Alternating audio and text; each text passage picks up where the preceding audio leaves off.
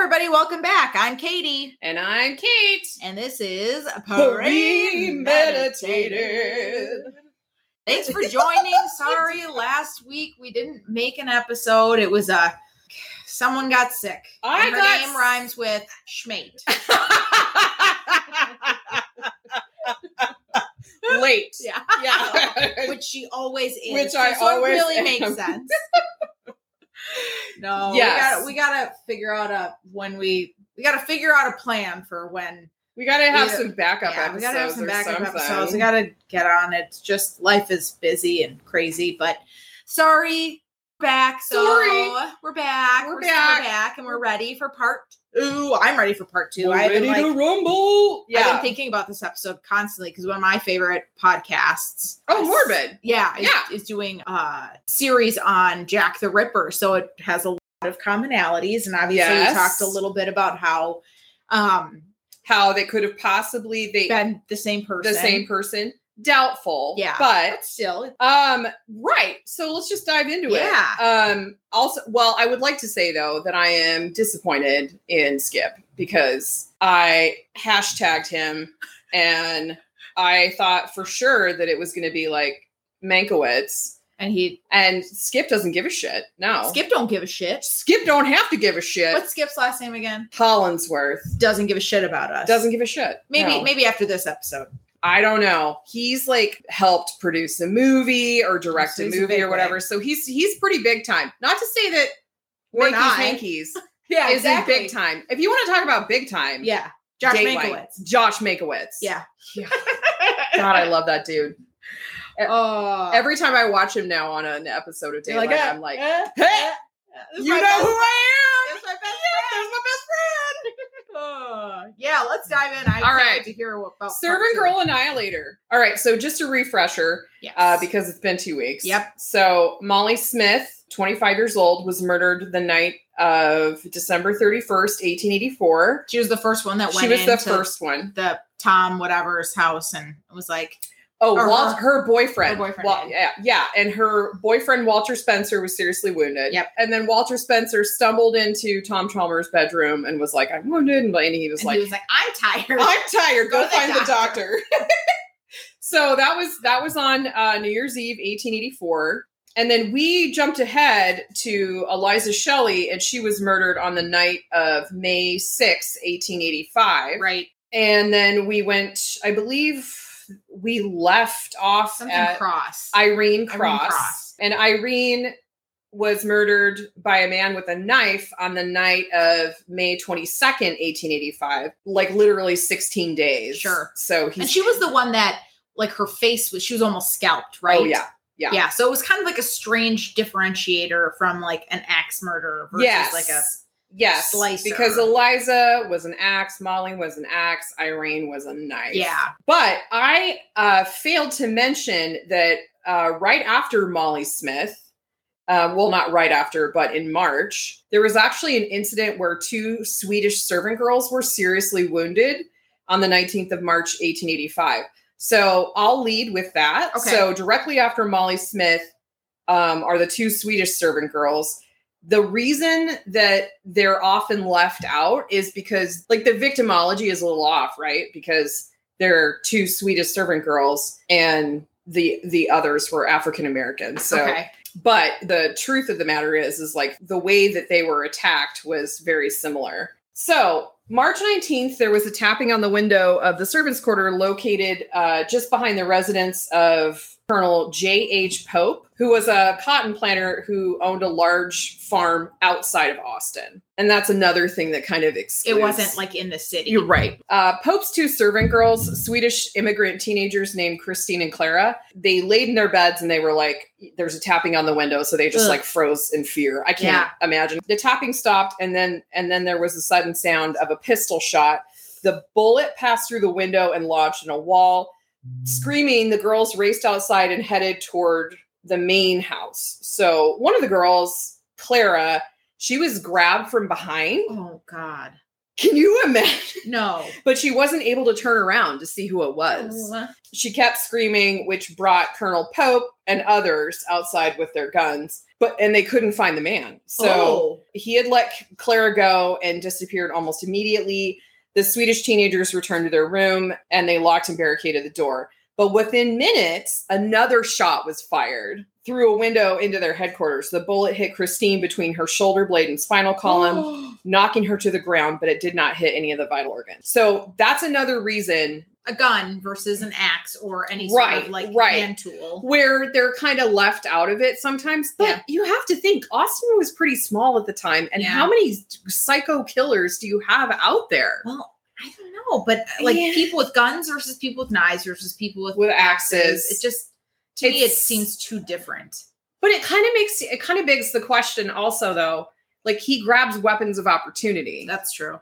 So did he find a gun? Sure. But again, I don't know. Skip Hollandsworth, he included the servant girls in his book. And then Tim Huddleston did not include the servant girls. Interesting. So it's just really, it's a matter of opinion. That's similar to Jack the Ripper. Like, some people think there are 5. Some people think there are, 6. Some people think there are more or less. Right. Right. Yeah, because the time frame, you just don't know. Right. So that was right after. And these girls were fine, other than the shot in the back. Yeah, other than a shot in the back, they're fine. God, don't be such a wuss. You're Walk fine. it off. Shot. Walk it off. God, Katie, other than a shot in the back, they were fine. They're totally fine. So that was in March of 1885. Molly Smith was before that, before that, in December of 1884. Right. And then after the servant girls was Eliza, which was May 6th. Yep. And then there was Irene Cross, which was May 22nd. Right. And now we're getting to the next victim after Irene. Rebecca Ramey worked at a livery for the colorfully named Mr. Valentine Weed. Yeah. Who doesn't like some good Valentine weed? Everyone loves a good Valentine weed. Oh my God. What kind of a name is that? Like, is it one word? Is it two? Is it hyphenated? No. It's just Valentine weed. One word. His first name's Valentine. And his last name's Weed. I like to think that he's kind of a Doc Holliday, Val Kilmer Doc Holliday kind of a character. Like, he shimmies around and says, I can be your Valentine. Yeah, Valentine Weed. Okay. Yeah. She lived roughly a block from Dr. Johnson's house, which is where Eliza Shelley was murdered. Mr. Weed didn't have a separate servant's cabin on his property, so Rebecca slept in the kitchen of his home with her 11-year-old daughter, Mary. Yeah. There's the stove, there's the bed. Gross. Yeah. Well, I guess of all places, it's better than having to sleep in the bathroom or the outhouse. Well, yeah, I mean, it's better than getting... It's warm, you are next to the oven. Yeah. So it's warm. The stove, yeah. On the night of August 30th, Rebecca and Mary went to bed around 9 o'clock. Like they always did. Rebecca had trouble falling asleep that night, and she lay awake in the darkness for a while. She heard the clock strike 10 and then 11 and drifted off sometime before midnight. She awoke later in terrible pain and found herself being tended to by physicians. While she had slept between 4 and 5 in the morning, someone had entered the kitchen and hit Rebecca in the head so hard that her skull had fractured. And her 11-year-old daughter is right there. She had been lucky to have survived and was expected to make a full recovery, but that was the only good news of the night. The perpetrator had committed his most vile crime yet, and Rebecca's daughter, Mary, had been the evening's true victim. No. Yeah. After Rebecca had been beaten unconscious, the 11-year-old girl, trigger warning, was dragged into an adjoining wash house where she was raped, then stabbed through both ears with a metal rod. Remember, though, Molly Smith, there was a metal rod. The rods. Yeah. Oh, my God. Yeah.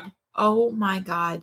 That, I don't know, something about being stabbed in the ear gives me the heebie-jeebies. Yeah. It reminds me of that scene from, I think it's Scream 2. Yes. Where the guy's in the bathroom and he puts his ear up to the wall and gets stabbed. Oh, God, it makes me so sick every time I watch it. That oh, my God. Almost trumps fingernails. Yeah. Almost. Oh, it's Yeah. That poor girl. So, and that's the worst part. She didn't die instantly. She suffered for hours before succumbing to her injuries while her mom's laying unconscious. Right. Response to the latest and most horrible attack was pretty quick. The tracker that the law enforcement hired arrived with his bloodhounds before the police even made it to the scene, and a furious hunt ensued. So old George. Yeah, good old George. Good old George. A man named Tom Allen was discovered hiding out in one of Mr. Weed's stables and was arrested immediately. Like, well, yeah. Like, why is he hiding? Yeah. Although he could have just been sleeping for the night. True. Sticking with the pattern, however, Mr. Allen was, because remember, they tried to convict several people up to this point. He was found innocent and released the next day. Okay. So no other suspect was found. So Marshall Lee responded to the public outrage in his usual fashion, but his excuses were wearing thin. Saying it's not his fault. And people are like, okay, that worked. They're demanding action. Like, they're like, come on, dude. Like, this makes what? Like, well, there's the attack on the two Swedish girls, Molly Smith, Eliza, Irene. Now we've got Rebecca and Mary. So Rebecca was attacked and her little girl was murdered. So yeah. Did they find any clues? Like no. Any bare feet print? No. Any wide bare feet prints. Footprints? Are they feet prints or footprints? They're footprints. How do you not know that? Footprints. A footprint. It's like a footprint, but like footprints. That is weird that it's not like feet prints. It's not weird. Yeah, it is, because like a single foot, plural prints, it just seems strange. Footprints in the sand. Yeah. But it seems like it should be feet prints. Feet prints? Okay, we can move on. Like, that'd be like saying, what's another, I can't even think of it. Like, deer? No. Yeah, deer tracks, but deer is also plural. Deer tracks. Bear prints, paw prints. It's not like paws prints. Print. Damn it! Now my head's all mixed up. I feel like Ted Lasso. He's like, did it happen to you again? When he was like, wow, a word sounds weird to him. It's like I do. Yes, do you have that? I do. When you're like looking at a sentence and like all of a sudden, for me, like this happens not frequently, but maybe every 6 months, where I'll be like typing something and I'll like look at a word, like a common word. Yeah. Like the. And I'll be like, the. Yeah. Is that right? Yeah. And I'll sit there for like 30 seconds and then I snap out of it. I'm like, yes, that's right. I had a really hard time the other day. I don't know why. Again, I have a degree in English and I'm a published writer. And I, for some reason, was like, suspicious. I could not for the life of me. Wrap your head around it. Yeah. It's so weird how your brain is like that. Like, even one might say it's suspicious. Don't be suspicious. Don't be suspicious. So then we go back to the dark stuff. So anyway, murder. Mary died. So, of course, the people were outraged. They didn't want to hear any more of the marshal's excuses. Like, an 11-year-old child was raped and murdered. They were like, when are you going to fucking catch this guy? Get your life together, Marshall Lee. Yeah, get your life get your house in order. Yeah. And so they were, you could say, one might say they were losing patience. Yeah. And this was kind of the breaking point. So, and I'm sorry, remind me, when was this again? August 30th. Yep. So supposedly he has gone from May 22nd to August 30th without not doing anything. Sure. So maybe he was incarcerated. Maybe he had to go somewhere else for a job. I don't know. So still haven't found anyone in September. And then on September 26th, Lucinda Body and Patsy Gibson were visiting their friend Gracie Vance in North Austin. Gracie worked for a guy named Major W.D. Dunham and lived in a cabin behind the house with her common law husband, Orange Washington. What a name. Orange Washington. Orange Washington. Just I'm orange. I'm orange. Hey. I've literally never heard that name before in my life. I wonder if servants just weren't allowed to marry? Oh, interesting. Well, I'm sure it's expensive. Like getting married, you'd have to get a marriage license. So it's costs money. Yeah. So anyway, common law husband again. If I'd known that was a thing, I wouldn't have actually committed. Yeah, you could be a common law. I could be a common law wife. Still be. No, I'm just kidding. That piece of paper has saved me in so many fights. Like, yeah. I'll be like, if you leave, I get half your stuff. So, yeah. Just keep that in mind. That's probably the only thing is like, oh God, I put so much work into that aquarium. Yeah. Aquarium. If you leave, I get the aquarium. Yeah. No. No. My snowblower? No. I get every fucking thing. Yeah, so here's Gracie's living with Orange. They foolishly believed their numbers would keep them safe from all the criminals roaming the street. Yeah. They left the window open while they slept, as you do, which I love. My favorite podcasters say, fresh air is for dead people. Fresh air is for dead those fucking people. windows. Close your fucking Close your windows. See, I would die for fresh air. I know, but like only if I'm on the second or third floor. And I'm not doing it only if I have grilled shrimp and garlic that night. Because I did the other night, and you know how all of our windows have to be closed right now for the air conditioning. And I was like, fucking hell, smells like food. So it's like shrimp. God damn it. I grew up with this girl. She was like all of us. We were all on some form of a farm. And her parents like fed her a real breakfast every morning.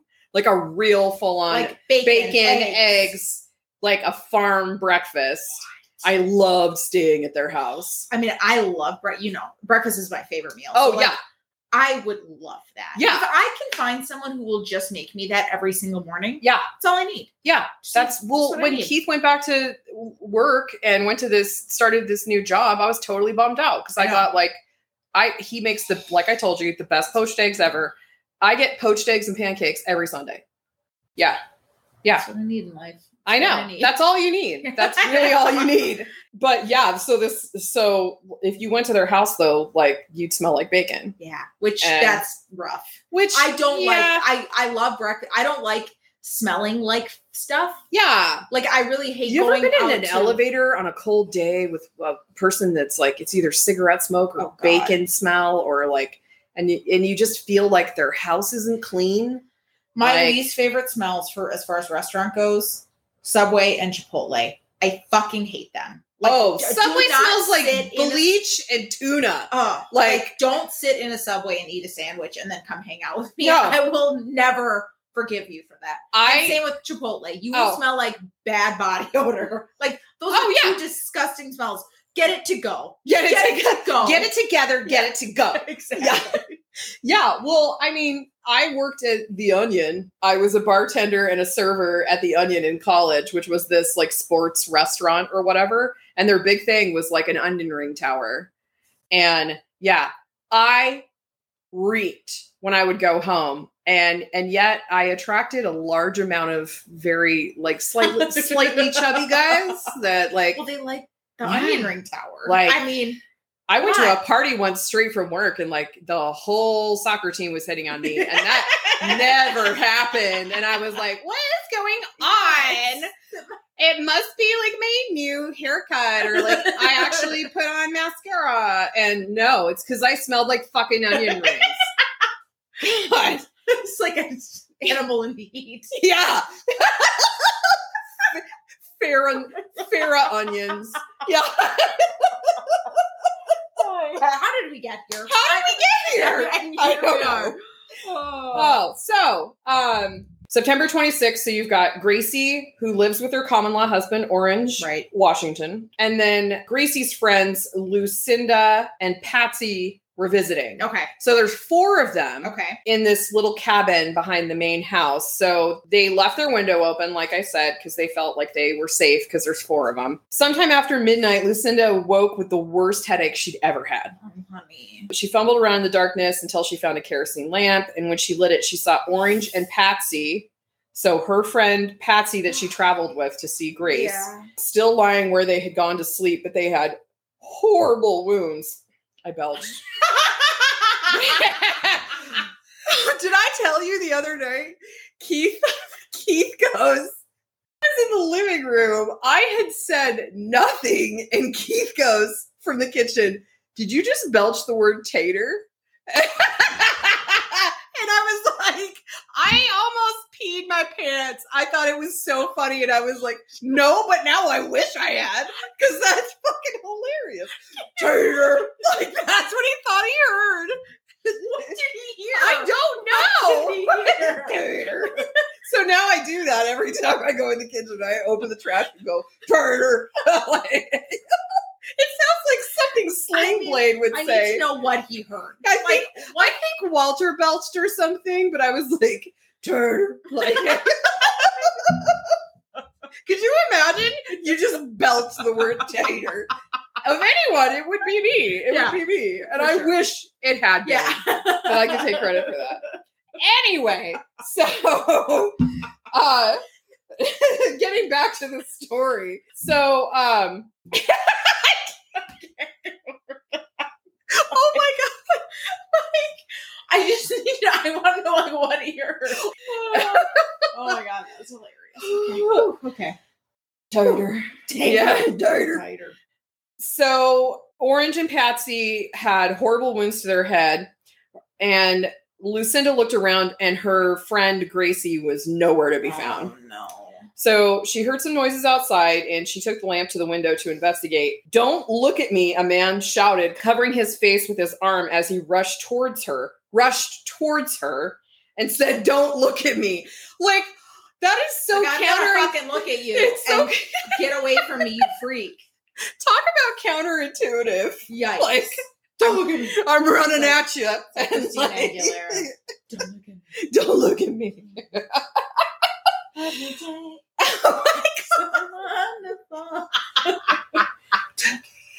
Don't look at me.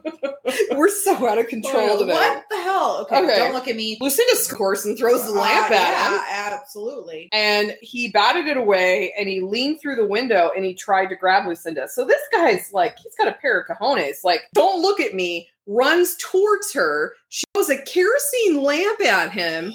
And he keeps going and tries through the window to get her. So oh my God, that is a nightmare. Well, he was determined to not leave any eyewitnesses behind. She jumped back out of his reach, and the man started to climb and turned and ran through the door on the other side of the room, screaming as loud as she could. And she sprinted towards Major Dunham's house. So awakened by the screams, the Major hurried out his back door, armed with his rifle, because he's a military guy. He saw Lucinda and a shadowy figure struggling at the gate between his house and the servant's cabin. So he raised his rifle, but he didn't want to shoot, because he could hit Lucinda. Right, they were struggling. Right. When the man spotted the Major, he released the woman, and he turned and he ran off towards the stables. So the Major lined up to take a shot, but Lucinda, in her panic, like she got in his way, and she screamed, "We're all dead." And she was bursting into tears, and she collapsed into the Major's arms as the intruder just disappeared into the darkness. So, I mean, well, you really have to make a decision at that point. Like, am I going to help the victims, or am I going to go after this guy? So, because it was just him. It was just the Major. By himself. So a team of armed men spent the rest of the night searching the Major's property, but the perpetrator seemed to have vanished. Oh, Jesus. Yeah, he got away with it again. He got away with it again. Did they at least get a good, description? No. Nothing? Nothing. I mean, Lucinda, if you imagine, it probably happened in a matter of seconds. Sure. She's leaning out a window with this lamp. She can't, think about how far that light stretches. Not very far. And then he's screaming, "Don't look at me," covering his face. And she throws it at him. And then he tries to grab her. And then, it's just, I'm sure there was no time. They did find the body of his latest victim, which was Gracie. Seemed that while Gracie, Lucinda, Patsy, and Orange had been sleeping, one or possibly two men climbed in through the open window and beat all four occupants of the cabin unconscious. So that's the other thing. How does one dude get at least three people? How does that happen? I know. You think about that because he would have to know what he was doing to knock them unconscious because one person makes a noise. Right. And you're done for. Mm-hmm. Like, they're all sleeping right next to each other. So you have to knock them unconscious. Yeah, that cabin was it was probably one room, exactly. 2 rooms. They were all probably sleeping right next to each other. Right next to each other. So he would have to know, like, if it was just one person, it would have to be knock them out immediately. I mean, but it's hard to believe that that's it's hard to believe that it's just one person, though, that did it. So that's where I struggle to understand how that could have just been one person. But again, maybe they had consumed alcohol. Maybe they were exhausted. Sure. Maybe all of the above. Like, maybe they were deep sleepers. Like, maybe he was in his bare, wide feet. Right. Like, yeah. That's a certainty there. Yes. So Gracie was then thrown through the window, tossed over a fence, and dragged through the weeds behind the stables. And this was after they were all attacked. There, she must have regained consciousness because there was evidence of a struggle. But she obviously lost that struggle.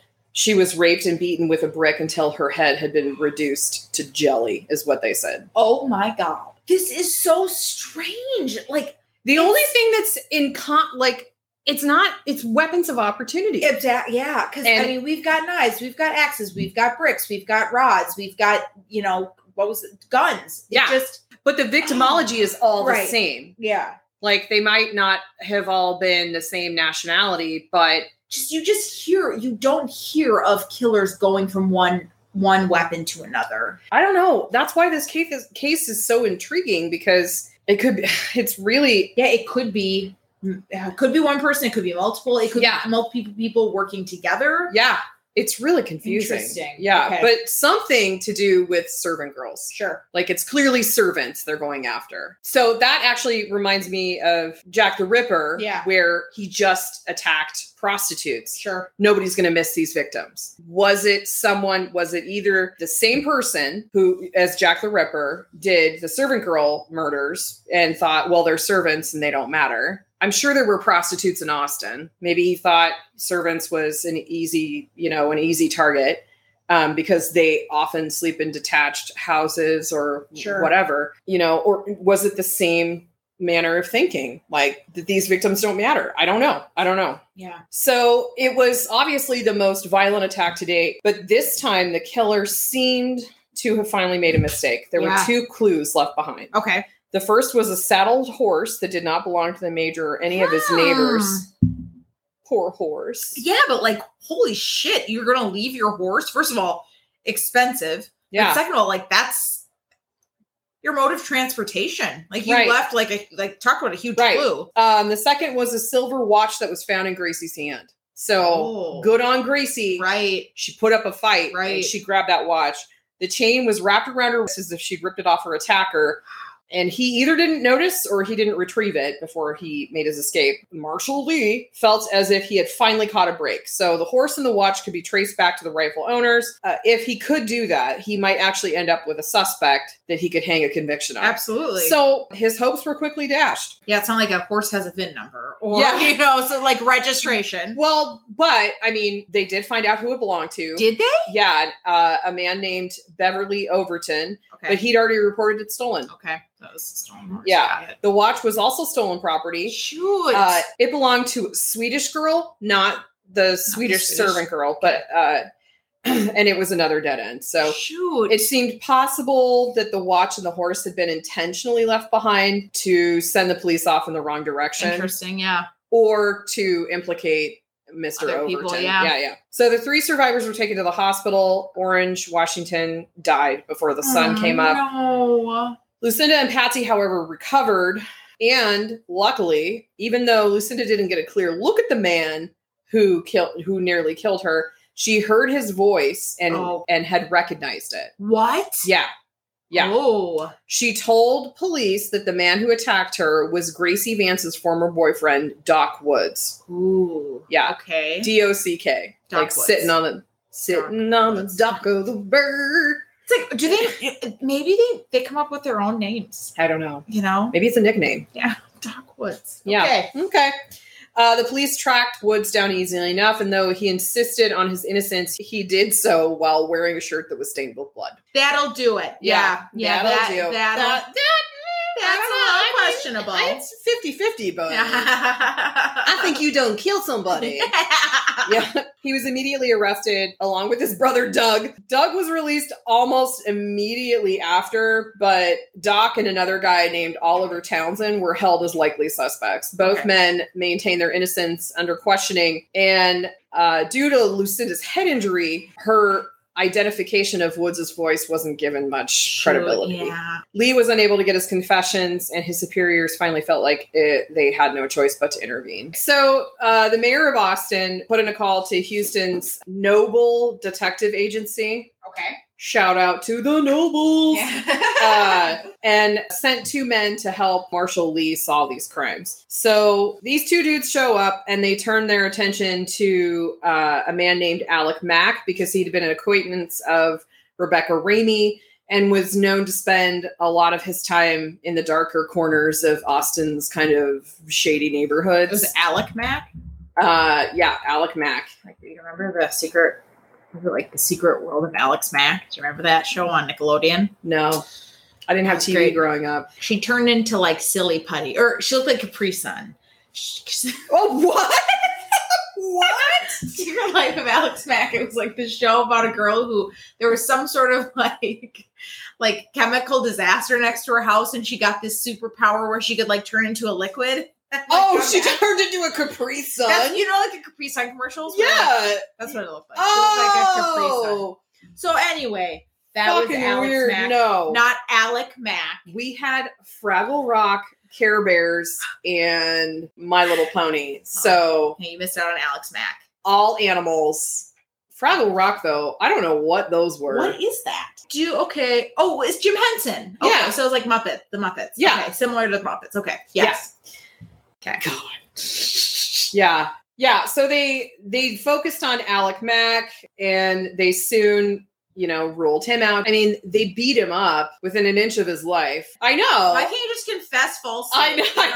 Like everyone else does. Seriously. Yeah. And keep in mind, back then, there were no like rules against, there were no Miranda rights. Like they just like beat the shit out of him in an alley somewhere. And we're like, oh, he didn't confess. I guess it's not him. Yeah. So basically out of sheer desperation, the marshal turned to the only possible suspect he had left, poor Walter Spencer, Molly Smith's common law husband, just like before. So we're going right back to that again. So wait, we're going back to Molly Smith's common law husband. Yeah.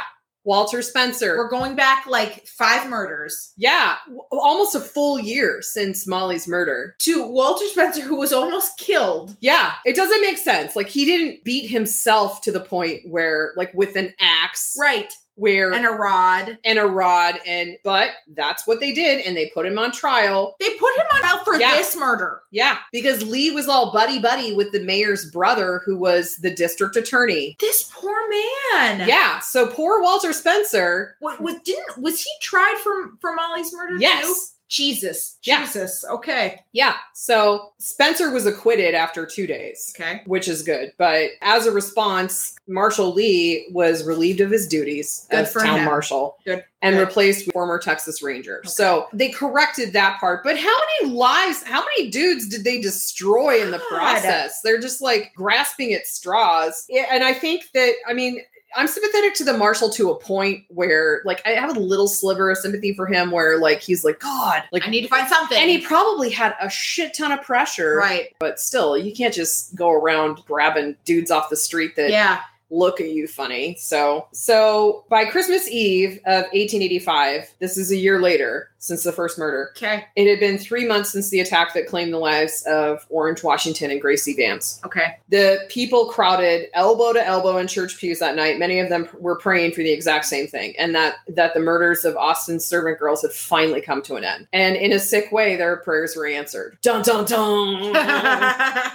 So sometime around 11 o'clock that night, and this was Christmas Eve. Oh, no. After the sermons had concluded, 50-year-old Moses Hancock woke up to the sound of groans. He was alone in his bed, but that was not unusual, at least not lately. He and his wife, Susan, they were having some marital issues and had taken to sleeping in separate rooms. Okay. So he got up and went through the door to the adjoining room where Susan slept and saw that the bed was empty and the sheets were drenched in blood. Oh, my God. His wife's skirts, also bloodstained, were carelessly discarded on a chair in the corner of the room, and a trail of blood led out the door and into the hallway. Moses grabs a kerosene lamp and follows the trail outside and around the back of the house. There he found Susan. Oh, no. So Susan Hancock was still alive, but barely. She had been struck twice in the head by an axe. This is really graphic. One blow had taken off her ear and crushed her cheekbone. The other split her skull between her ear and eye. Just like Eliza Shelley and Mary Ramey, some sort of metal rod had been inserted into her brain. What the fuck? This dude is fucked up. Yeah, I'm telling you. Do they have any, I mean, maybe we get into this a little bit, but like any idea what this metal rod could be? Was it an ice pick? It just seems so weird that this is a weapon that is consistently used. I don't know. I don't know if it was... Like, what else is like a metal rod? Like, I think of like metal rods and like the stuff that you... I think of rebar. Yeah, rebar. That's what I'm thinking That's what I think of when I think of metal rod. But was that a thing back then? No. I don't know. No. So like, what would metal rods be Railroad. used for? Sure. I mean, or like pokers, maybe? Pokers. Something that you could find in the stables. I don't know. Farm equipment. Sure, yeah. sure. My God. Susan Hancock, though, she was white. Oh. Yeah. So all of the other servant girls... Except for the two Swedish girls. Had been black. Yes. And this is a white woman. Yeah. And is it a servant? No. So the citizens were angry and horrified during the servant girl murders, but the white population had felt mostly safe. Unaffected. Right. Yeah. But the murder of Susan Hancock proved that no one was safe. Right. Yeah. I bet that was a huge shock to them. Yeah. I mean, because, like that way of thinking. Yeah. I mean, I could never be a victim because I mean, when I was going to college, Robert Yates was active. Yeah. And he had just gotten arrested my freshman year.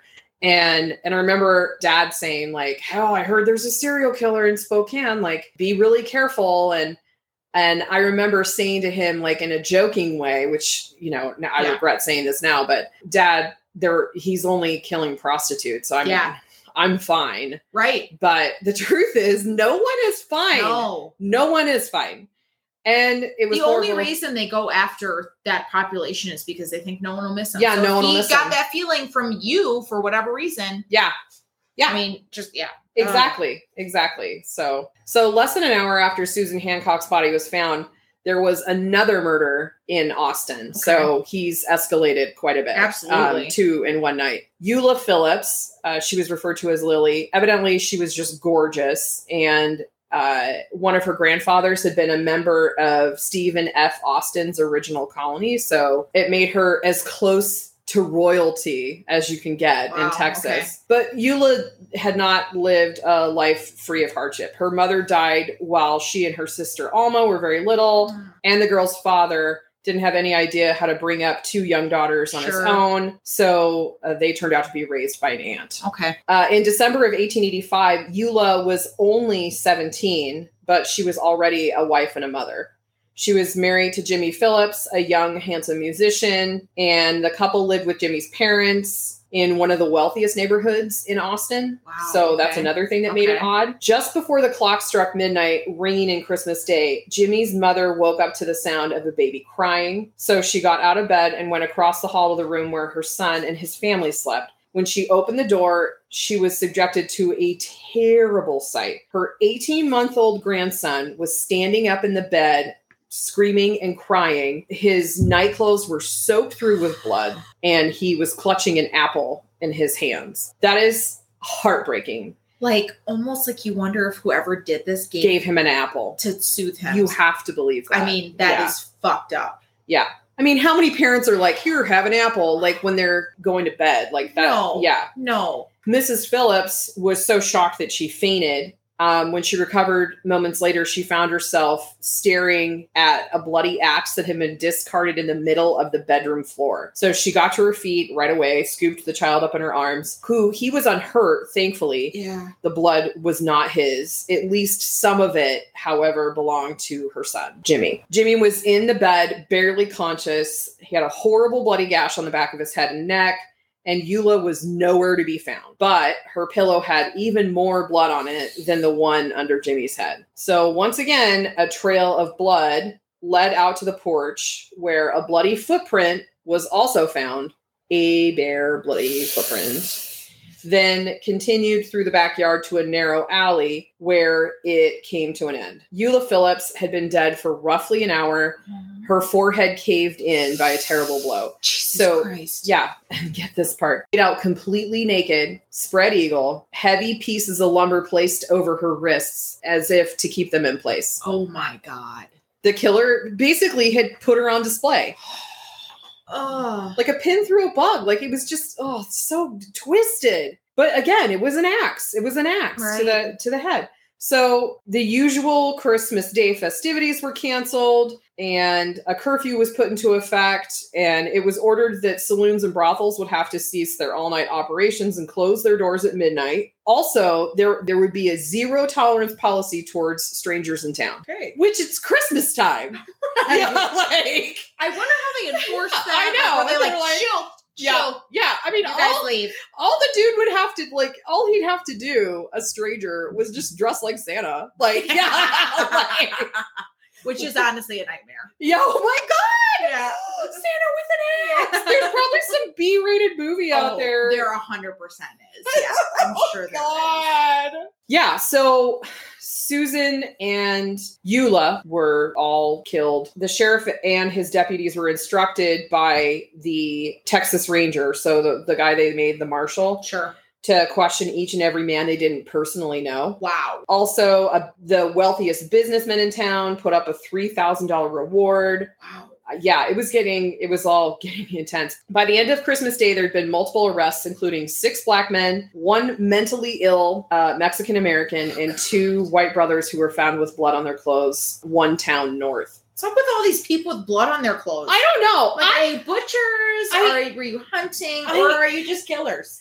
When I watch crime shows or like movies and stuff, like I see a dude with blood on his shirt and it bugs me so much if he has that shirt on still at the end of the show. Like, and I'm like, why? Like, why? Yeah. Like, quit being gross. Quit being gross. Yeah. Yeah, you murdered someone, but you know what? That doesn't mean that's like what do they say? But they hygiene is important. So just clean your fucking shirt. Clean your fucking shirt. I know you killed someone. That's bad enough, but to walk around in a bloody shirt like a fucking maniac, filthy. Yeah, filthy. Over the next few weeks, Austin practically became a police state. You can imagine the sale of guns increased. And those that could afford it purchased security devices known as electric burglar alarms. Huh. Yeah. I wonder what those were. Oh, was it like a tripwire across your door or something? So the DA was desperate to nail someone for these crimes, specifically for the women that were not servants, aka white women. Yep. And he came to the conclusion that the murders had been staged to look like they were part of the spree, but they were killed for different reasons altogether. So in January of 1886, Jimmy Phillips, Eula's husband, and Moses Hancock, Susan's husband, were arrested for the murders of their wives. What? Yeah. Even though Jimmy had an axe wound. On the back of his... How do you hit yourself in the back of the head with an axe? God.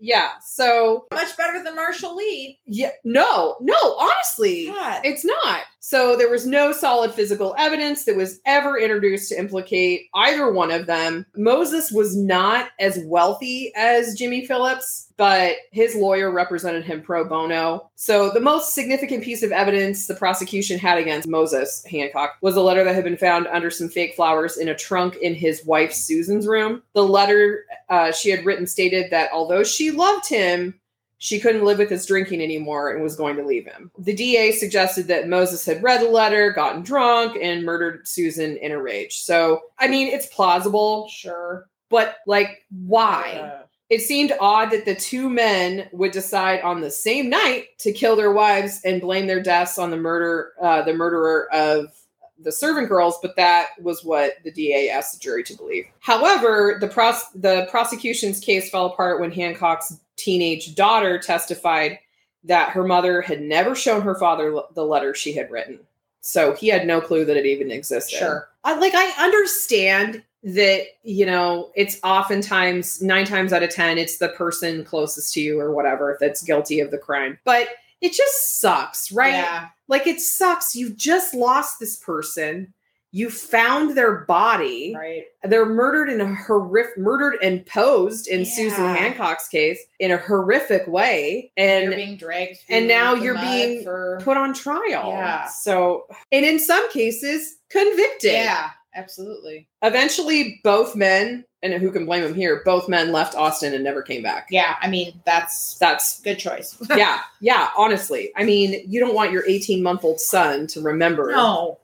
Oh, God, what happened? But so that's where the murders ended. The strongest suspect linking the Jack the Ripper murders, which happened, remember, 4 years after these started. So in 1888. And the Servant Girl Annihilator is a Malaysian cook known as Maurice, who was in Austin in 1885, working at a small hotel called the Pearl House, only blocks from where the murders of Susan Hancock, Mary Ramey, and Eliza Shelley were committed. Okay. Maurice left Austin in January of 1886 when the murders stopped.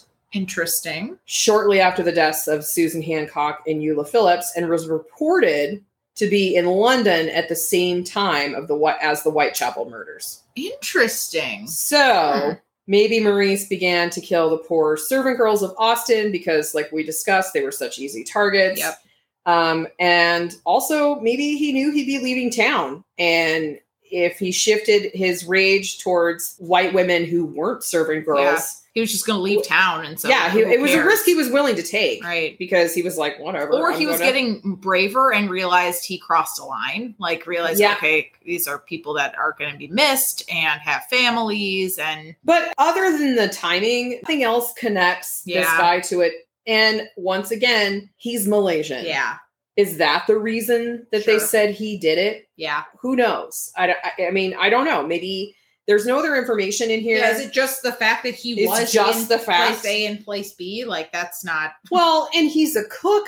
So, like the knife connection. But, like, honestly, according to my research, that is literally the only connection is the timing. So, no one knows for sure who committed the 8 murders in Austin between New Year's Eve of 1884 and Christmas Eve of 1885. God. Yeah. That is crazy. So, they just stopped. They just stopped. Literally a year later, almost to the day. Yeah. It's what other sort of, like, what did Skip give any other ideas on, like, who...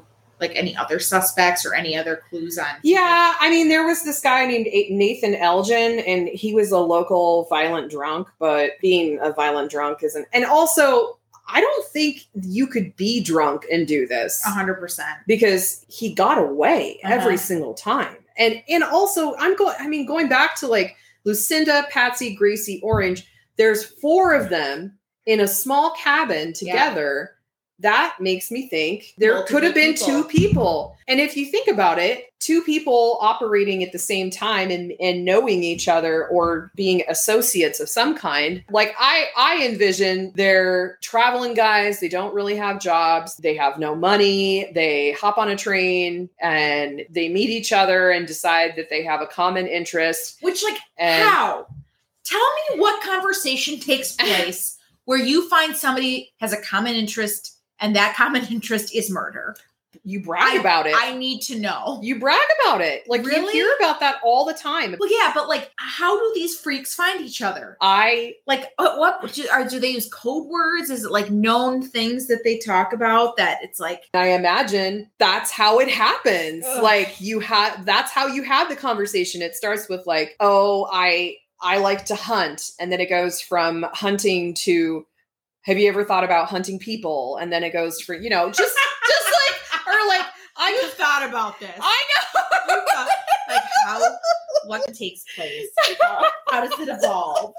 No, but in all the books I've read and documentaries and stuff, like, I've noticed it's just like, you'd be so surprised that is how, like, I guess, like, honestly, it's like how any other conversation happens. Yeah. Like, it's a sick conversation, but, like, how do you make friends with a new person? You start talking about random crap that... Well, like, our neighbor busted out with, like, anyone, like, just out of nowhere when no one had said anything at a bonfire. Anyone ever gotten a DUI? And you're like... And I'm like, no, I actually haven't. But, like... but what if someone else had? And Yeah. they were like, I did. And they were like, what's the worst thing you've ever done? And then, you know, like, oh, And then we're like backing away slowly. Okay, bye. We totally wouldn't. We'd be like, yeah, we'd be like, and then what? we totally would. Yeah, and then we Tell would me go. more. Yeah, You can trust me. We've got the MPD on our phone. Put it on speaker. You know who's on the other end of this? 911 dispatcher. Oh my God. Yeah. So I don't know. It does make sense if it were two people, but I do think the axe ones are all related. Yeah, right. And the axe and the rod. Pretty gross. Specific. And the thing is, I know this creeps you out so much. If that's the case, and the axe and the rod are all the same dude, he's walking out there. Like He's creeping out with there with his bare wide feet. and like with a rod and an axe, like a fucking hobbit. He is. Oh, He's God. an axe Or like murdering- Hagrid, but Yeah. like giant bare feet. Oh God, it's Yeah. Oh. So that is the That is the Servant Girl Annihilator wow. of Austin, Texas. So we got Texas marked off. Our beautiful map that Our beautiful map. This thing is totally Literally. hodgepodge together. Printed off Katie's- 16 sheets of paper. We should take a picture of this and put it on Instagram. Katie's got like, I don't know. Listen, the lines did not line up. I printed this off exactly as I should I have. just feel bad for Wisconsin. I know. Because I think half the UP is gone Yeah. and it goes straight into Canada. And also Florida. Yeah, I know. We're missing I'm like missing we're part of missing part of Louisiana. Mississippi. Oh, Mississippi. yeah, Yeah. Mississippi's And- entire bottom coast and there in Mississippi. Alabama. Yeah. We'll get Oh, yeah. The Orange, Yeah. Orange Yeah. Beach is totally gone. It's gone. Pensacola Yeah. is, I don't know. Yeah, Gaston is missing. Yeah, we're missing some stuff. It's not a great map, guys, but I got it for free and printed it off and spent about 20 minutes taping it together like I was a child. So it works for now. Well, what's your hourly billable rate? Because I feel like for 20 minutes, you could have bought one at a gas station that may not have been this bad. Yeah. It's beautiful, Kate. It's beautiful. You're just jealous you didn't do it. Anyway, we're gonna so we've got Texas marked off. We're gonna figure out maybe some sticker situation. I think we coloring should do them in. stickers. Yeah, we're not gonna. I was thinking of putting like the victims on there, but then we were like, I just really don't want to invite that bad juju into Yeah. into my That's home. that's disturbing. Yeah. So we'll do stickers or color it. Because my back would be to that map while we're doing the podcast, and I'd be like staring at I you. feel like I'm being watched like by a million murder victims. So, well, thank you guys for listening. As always, please make sure to like, subscribe, follow us on Instagram at Premeditated Podcast. Shoot us an email. Did we get any emails? We got an email from my lovely friend Helen, just telling us how excited she was for another 2-parter. So that was fun. But yeah, send us an email at thepremeditatedpodcast@gmail.com. Tell all your friends. Tell all your friends. Make sure everybody knows how awesome we are. Because They're we so cool. I mean, we are Josh Makowitz awesome. Yeah, I know. We aspire to be Skip Hollandsworth awesome. Well, thank you guys for listening, and until next time, Tell your folks we says hi.